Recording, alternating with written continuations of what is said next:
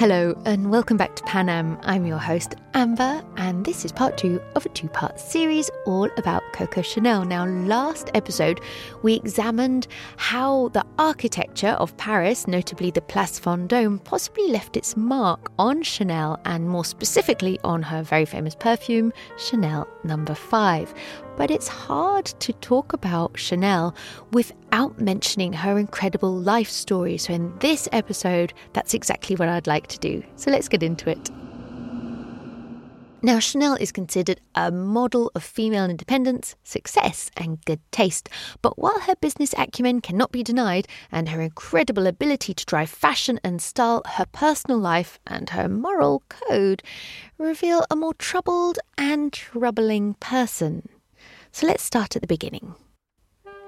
On August 9th, 1883, Gabrielle Chanel was born. She was the second of 6 children to Albert Chanel and Eugénie Jeanne Desvols. She was born in a charity hospital in the town of Saumur in the Loire Valley.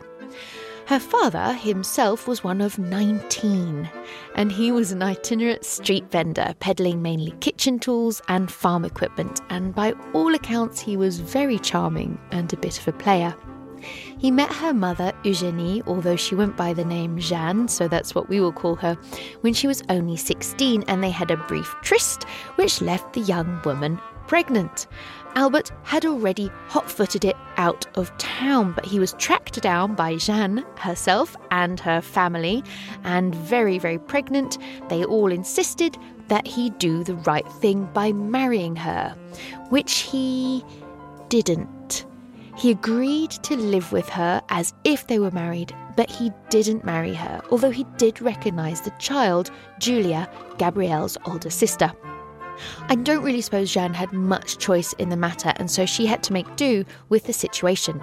Now, not long after Julia was born, Jeanne found herself once again pregnant, this time with baby Gabrielle. Albert was away working as usual, so she gave birth alone at the charity hospital. Now, in France today, and maybe it was the same back then, once you've had a baby, you have to register that birth and their name within 3 days. And I've had a baby, and 3 days after giving birth, the last thing I feel like doing is hopping up and sorting out some French admin, and neither did Jeanne. And so someone else took on the task of registering baby Gabrielle at the mairie or wherever it is that they had to do that. And because of this, a couple of mistakes were made. So first of all, there was a spelling mistake. Instead of writing her name down as Chanel, they wrote Chaznel with an S, which was inaccurate, but it was also inaccurate because her parents weren't actually married and she should not have been able to take her father's name. But this was how it all started. Anyway, her parents did ultimately get married and they stayed together and had 4 more children, although one of them died in infancy. So in total, there were 5 living children in the family, and they lived a very nomadic lifestyle, sort of going from pillar to post. The children weren't put in school. They were often left with relatives as Jeanne went off to find Albert and they would call for the children later. It was complicated and definitely, from what Gabrielle says, a little bit lonely. And then disaster, tragedy struck the family. When she was only 11 years old, her mother, who was only in her 30s, died. Her father, Albert, was saddled with this big family of small children and he wasn't equipped or able to deal with them, and so he separated them. The 2 boys were sort of sent out to be farmers' helps and were basically just sort of labourers for free. And they were only 10 and 6 years old, which feels so young. Gabrielle and her 2 sisters, one older, one younger, were sent off to the convent orphanage where they were left to be brought up by the nuns, and they never saw their father again. In later years, Chanel would reinvent her history, telling a story of being brought up by strict, wealthy aunts and her loving father sending her gifts often and striving for a better life in America. But this was purely fiction, and it seems that she was prone to a little bit of fiction and story making throughout her life. Now, the shock of going from this wild nomadic life to the strict and structured life of the nun-run orphanage must have been extreme, because of course she was expected to follow rules. She had to go to school, something she'd not done until now, and learn all the basics like reading, writing, maths and the rest of it. She also learnt French because until now she'd been speaking the local patois, which was very usual, especially in the country. But the fact that she learnt French quite late in life meant that she was never really very comfortable writing it, and so that we don't have an awful lot written by Chanel herself. A lot of what she said, but not a lot of what she wrote. And I mean, I understand her because I find writing French very daunting indeed. She also learnt a lot of life skills like housekeeping and cooking and, of course, sewing, because these poor girls were destined to grow up to be housekeepers or cleaners or shop assistants, and the nuns were preparing them for this lifestyle. But, of course, sewing, such a key, important skill which is going to define her life, meant that she was spared a life of being a sort of assistant or housewife and, of course, became the fashion icon we know her today. Now, upon leaving the convent, she did indeed start working as a seamstress, but she was keen for adventure, and so she started also working in the evenings in a cabaret. Now, originally, she started off as a poser, which means she would stand behind the main act and sort of look pretty. And then one day, the main act was off or sick or whatever, and she got her chance to snatch the headline, and so she went up and she sung. Now, she didn't have a great voice, but she had an awful lot of charisma, and so people really warmed to her. And she became famous for singing two songs in particular. So one song was called Qui a vu Coco? Like, who has seen Coco? Qui a vu Coco au Trocadero, I think it was called. And it was Who has seen Coco at the Trocadero, and it's about a little dog called Coco who is lost. And you can see Audrey Tautou singing this in the film Coco avant Chanel, and it's very, very cute. Another song that she sung was Cocorico, which is the French for cock-a-doodle-doo, because in France, animals also speak a different language, which is very confusing if you're reading children's books. But both of these songs that she sung in her very limited repertoire have the word Coco, and she started being called Coco very early. So this nickname Coco comes from there, although I do think she spun a story that it was her father that gave it to her as a pet name, because that does sound a little bit more sweet rather than she was singing in some sort of cabaret. Anyway, so this is where Coco comes from. Now, Chanel wanted to perhaps make her fortune on the stage. She obviously was looking for more, but she didn't have a great voice, and so this really wasn't going to happen for her. But it didn't matter, because through working at the cabaret, she ended up meeting someone very interesting. She caught the eye of one Etienne Balsin, and he was this sort of very wealthy textiles heir, and she became his mistress, and he lived in this huge chateau, and so she went and lived with him and learnt to do all the things that people who live in chateaus do. So, you know, riding and loafing and chatting and kind of having a good time. But she was not interested in just doing that. She wanted more. You know, she was restless. I mean, Coco Chanel, she's famous for her incredible work ethic.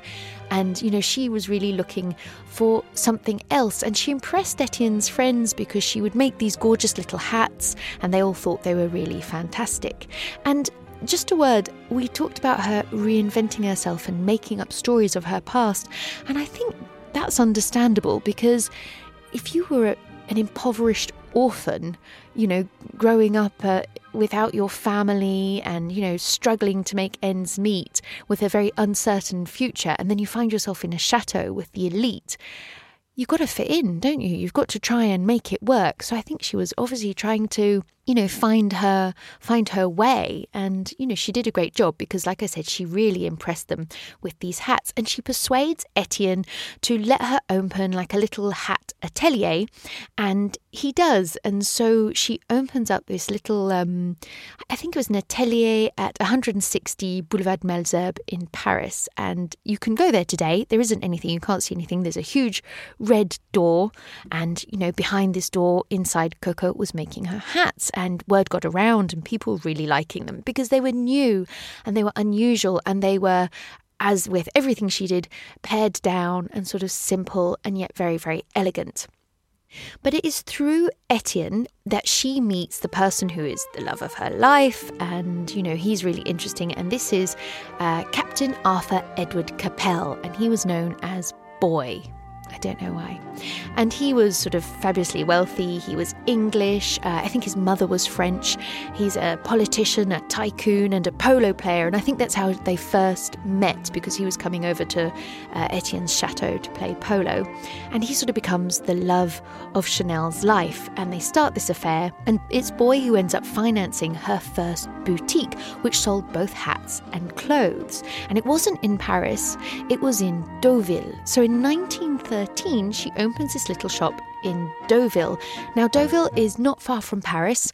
Sometimes people call it the 21st arrondissement because there's 20 arrondissements in Paris and Deauville is just outside. It was popular back obviously in 1913 with the sort of wealthy and well-to-do, and it's still popular now with the wealthy and well-to-do. It's very chic. It's only a couple of hours on the train outside of Paris. So, if you want to go away and get out of Paris and go to the seaside for a weekend, Deauville is the place to go.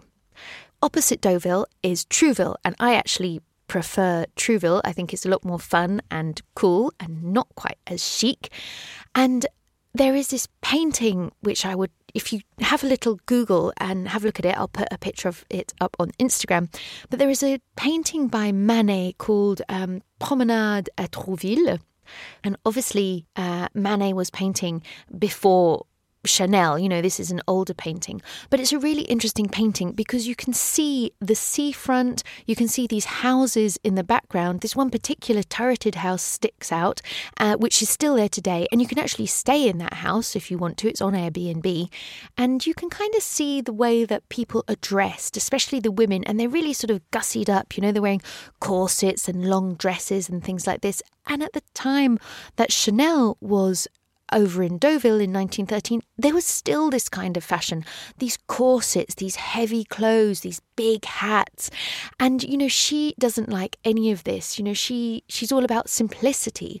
And so she starts making these clothes which are really fluid and simple and easy to wear and are inspired by men's clothes, by boys' clothes. So they had things like dress shirts and sweaters and these sort of straight lines, no corsets, and oh my gosh, clothes with pockets. Everyone loves pockets. And, people really like this. And she was using really simple fabrics like cotton and jersey and wool, and it was soft and it was new, and people were really, really loving this. And she had this great marketing idea again, because she's the queen of marketing. She would get her models, which was actually her aunt, who was very, very young, and one of her sisters, to wear these clothes that she had designed, and they would go walking around the promenade and all, looking gorgeous because they were gorgeous, but looking really sort of comfortable and relaxed, and people were impressed and they wanted to go and get these clothes. And so, it really, really worked very well. And then, of course, what happens a year later? It's 1914. It's World War I. So war comes along and a lot of people want to get out of Paris and they escape going to their country homes or their second homes, and a lot of them come to Deauville. And Chanel decides to keep her shop open, and this is actually a great move because, what do you do when you fear for your life? You go shopping. And her shop was just opposite the really gorgeous Hotel Normandy, which again is still there in Deauville and you can stay at, and they hold the big American Film Festival there. And so people were coming over to her shop and they were buying her clothes and they're feeling really comfortable. And it was also good for two other reasons, because a lot of these women who would have been wearing corsets and really complicated clothes needed a maid to help them get dressed. But now, in war, those maids are either in Paris or working or doing other things. So, they didn't need them. They could just get dressed on their own and look elegant and chic. And it's war. I think people wanted to look a bit more simple. You don't want to be wearing big flouncy dresses when, people are fighting for their lives on the front. So she made an absolute fortune during the war in her shop, and she even opened a second shop over in Biarritz, which is another seaside town, which is also very swanky. So Chanel is doing great. And so by the time the war ends, she comes back to Paris, and by 1919, she's registered as a couturier, and she establishes her Maison de Couture at 31 Rue Cambon. It is still there in Paris, and you can go and visit the Chanel boutique today. Things professionally were going so well for her, but personally, it was a lot more complex. And in fact, Chanel's whole life seems to be overshadowed with this dual story of professionally doing so well and then privately, personally, having a much more rocky and often tragic story, but also very exciting as well.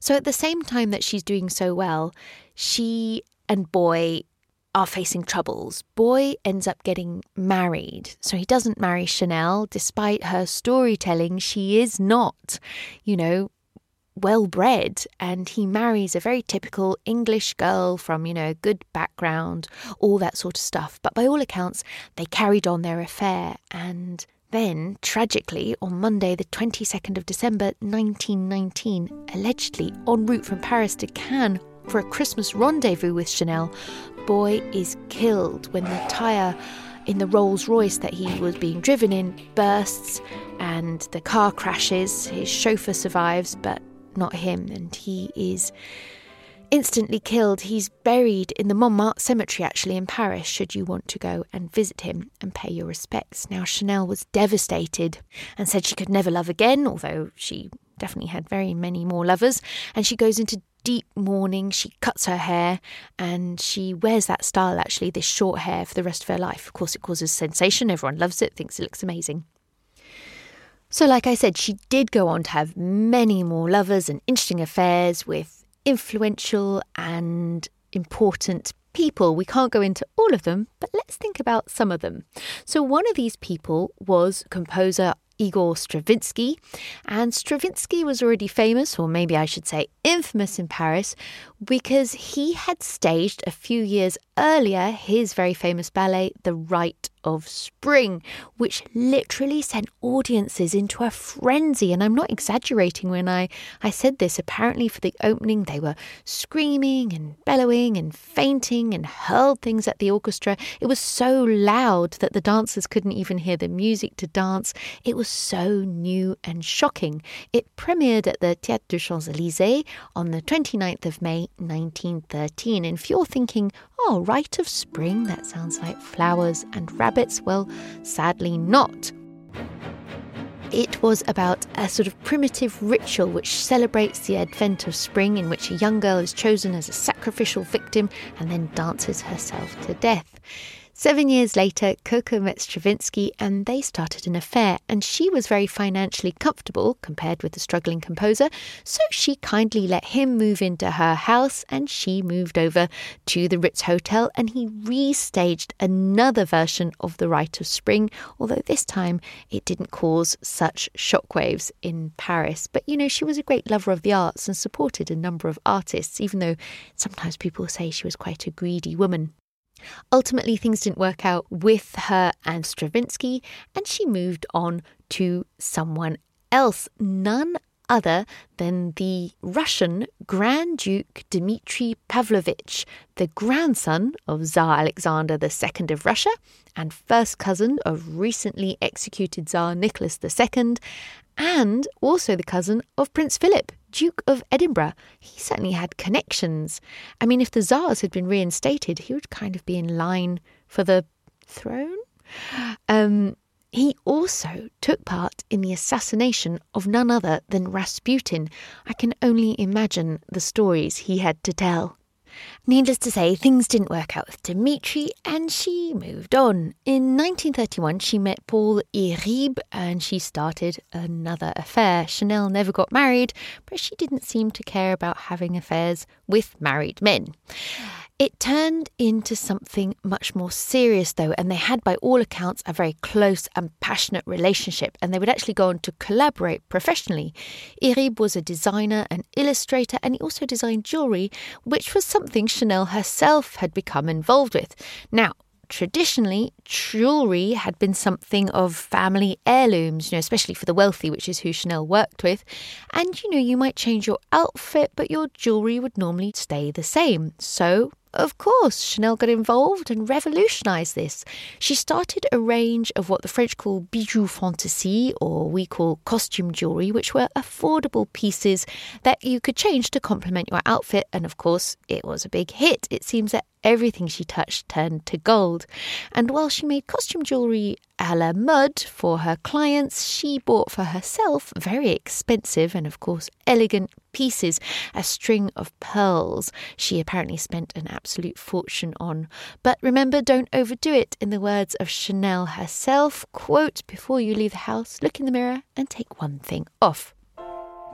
Since we're talking about the things that she revolutionised, let's take a quick pause to mention the all-famous and everlasting LBD. Now, ladies, I don't need to tell you what LBD stands for. It is, of course, the little black dress.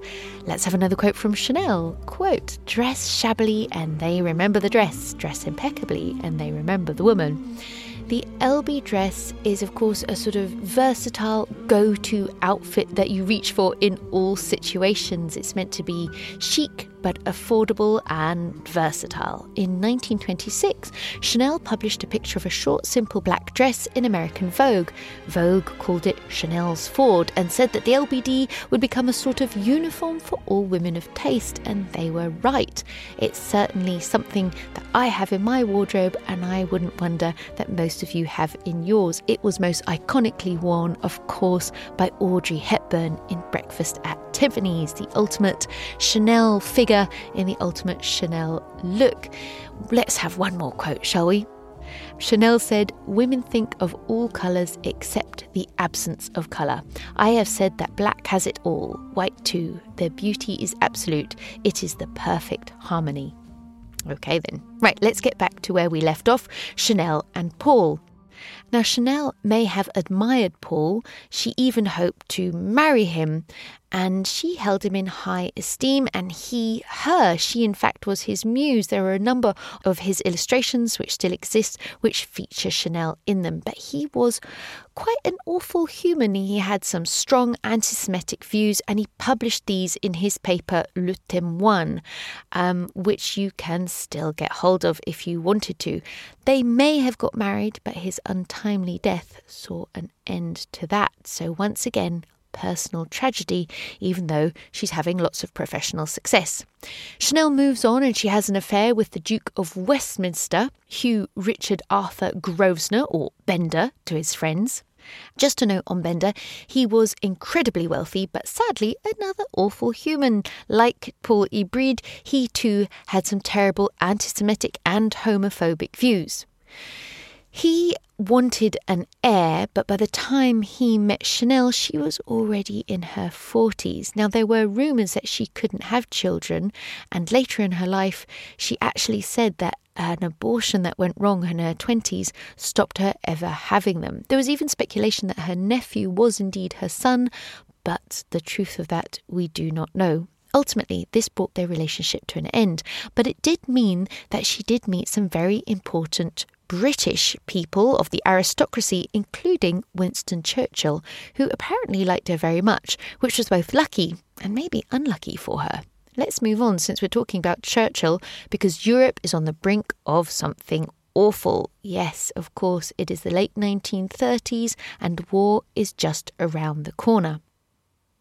As you know, during the Second World War, Paris is occupied. Now, many people leave Paris. Chanel actually did in the beginning, but she returns to the Ritz, which was her home. Now, most of the big hotels in Paris were occupied. They were taken over by the German soldiers, which was exactly what happened at the Ritz, but they nonetheless allowed her to stay in her suite.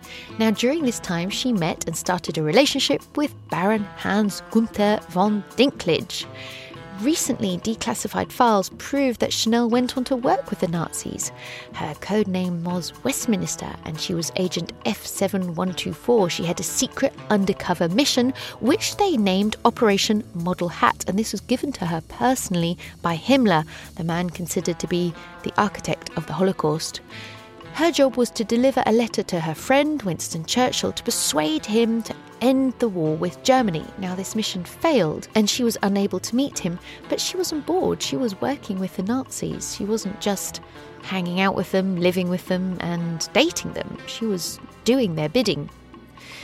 Now, during this time as well, we mentioned in our last episode her attempt to gain back control of Number 5, and it speaks to her personality. She looks out for herself, she turns situations to her advantage, she's an opportunist, traits shared by many a successful business leader, but it seems that she had taken on board some of those anti-Semitic feelings of her past lovers, and of the time, to be honest.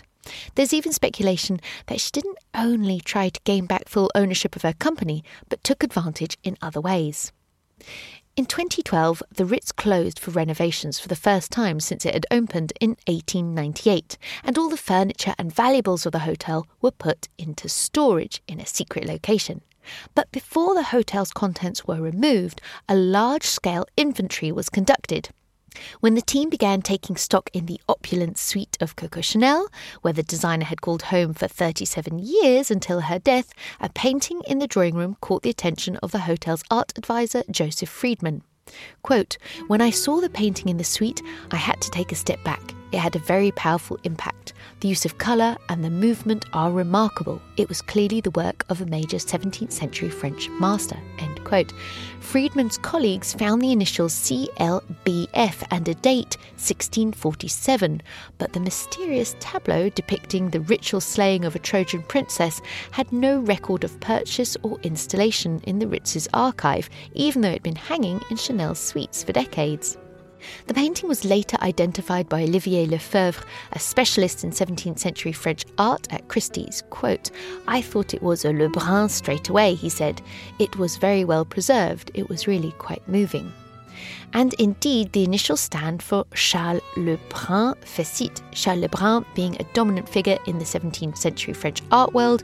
If you know anything about Louis XIV, I'm sure you've heard his name.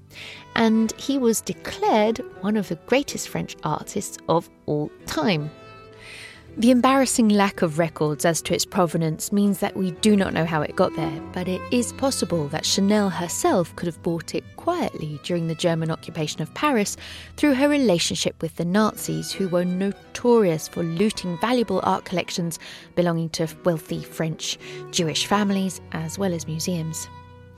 The painting was ultimately auctioned at Christie's for €1.4 million, more than double the estimated price, and the money raised went to a foundation established by Mohammed Al Fayed, who is, of course, the owner of the Ritz, and who set up the charitable foundation in memory of his son Dodi, the late boyfriend of Princess Diana, and I'm sure you know that they dined together at the Ritz just before their fatal crash in 1997.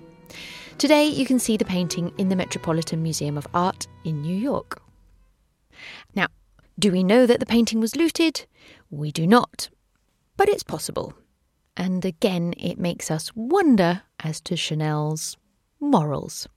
So following World War II, any horizontal collaborators, as women who slept with German officers were known, were often publicly humiliated. They had their heads shaved, they were paraded through the streets, and that is a whole episode in itself. But this never happened to Chanel. She was arrested, and we know that she did a great campaign giving out her Chanel No. 5 bottles, but she was quickly released. Now, some people think it might have been Churchill who helped to save her, although one wonders he was surely quite busy at this time, but she was released quite quickly. Her head was not shaved, she wasn't humiliated, and she decided, following her release, to head off to Switzerland, and that's where she stayed for 8 years, and that was probably probably quite a good idea. Now, in the space that Chanel left in the fashion world of Paris, who should step into her trendy little shoes? Of course, it was Dior. Now, Dior is a very different type of designer to Chanel. Remember, this is post-war as well, and there's this feeling of like, the war is over. But Dior is famous for these big padded outfits, these artificial looks, these corsets. It was the opposite of everything Chanel stood for. And after 8 years, she couldn't take it anymore. She was horrified and she returns back to Paris. So at 71, she comes back and she launches a new collection at 71. Well, of course, the fashion world could not wait. But it didn't go down that well in Paris. I think people were pretty disappointed. In fact, the Parisians were very disappointed. They were not impressed with her collection. However, the editor of American Vogue did like it and chose a few pieces, 3 pieces to feature in American Vogue. And in fact, actually, once again, it was a triumph and everyone realises that Chanel is amazing. She chose 3 outfits. One of them was a dress and one of them was that classic little navy suit, So it ends up being a huge hit in America. And it's true, Chanel is famous in Paris, around the world, and of course in America. Can anyone forget the elegant yet tragic image of Jackie Kennedy, who actually wore that pink Chanel suit on the day of her husband's assassination? Now, Chanel may have been an icon, but towards the end of her life, she was quite lonely and she lived alone in the Ritz and she became increasingly bewildered with age. To combat the pain from a ski accident that she'd had many years earlier, she'd been prescribed morphine, which was normal at the time, but it did create a lifelong addiction for her. In her old age, she would sometimes sleepwalk, and this resulted in her sometimes hurting herself. One night, apparently the story goes, she turned to her maid and she said, I'm very, very tired. I need to lie down. And she lay down fully dressed and her nurse gave her her shot of morphine as she usually did. And she turned to her and said, "So this is how one dies." And these were her last words. She died at the age of 87 years old. Her funeral was held at the Madeleine Church, which is just around the corner from the Ritz. And of course, everyone in the fashion world attended, even those people who she'd insulted, which was, I think, a lot of them, to be honest. But you see, they recognised her as an icon of fashion. She had been working at the top of her game for decades, and so they all came to pay their respects. The first row was for her models, who I think had very much a love-hate relationship with her because she was very hard to work with. She famously would dress her models. She wouldn't work from drawings or cuttings. She would drape the fabric on them, and so she had this quite close relationship with them.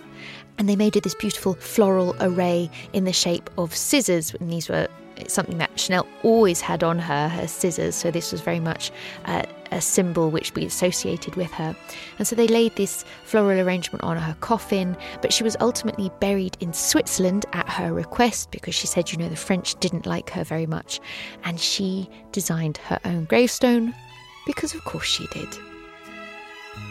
And that is the long and complicated and interesting and fantastic and fabulous, but also sort of sad and lonely and kind of dark at times life of Coco Chanel. I learnt so much about her life.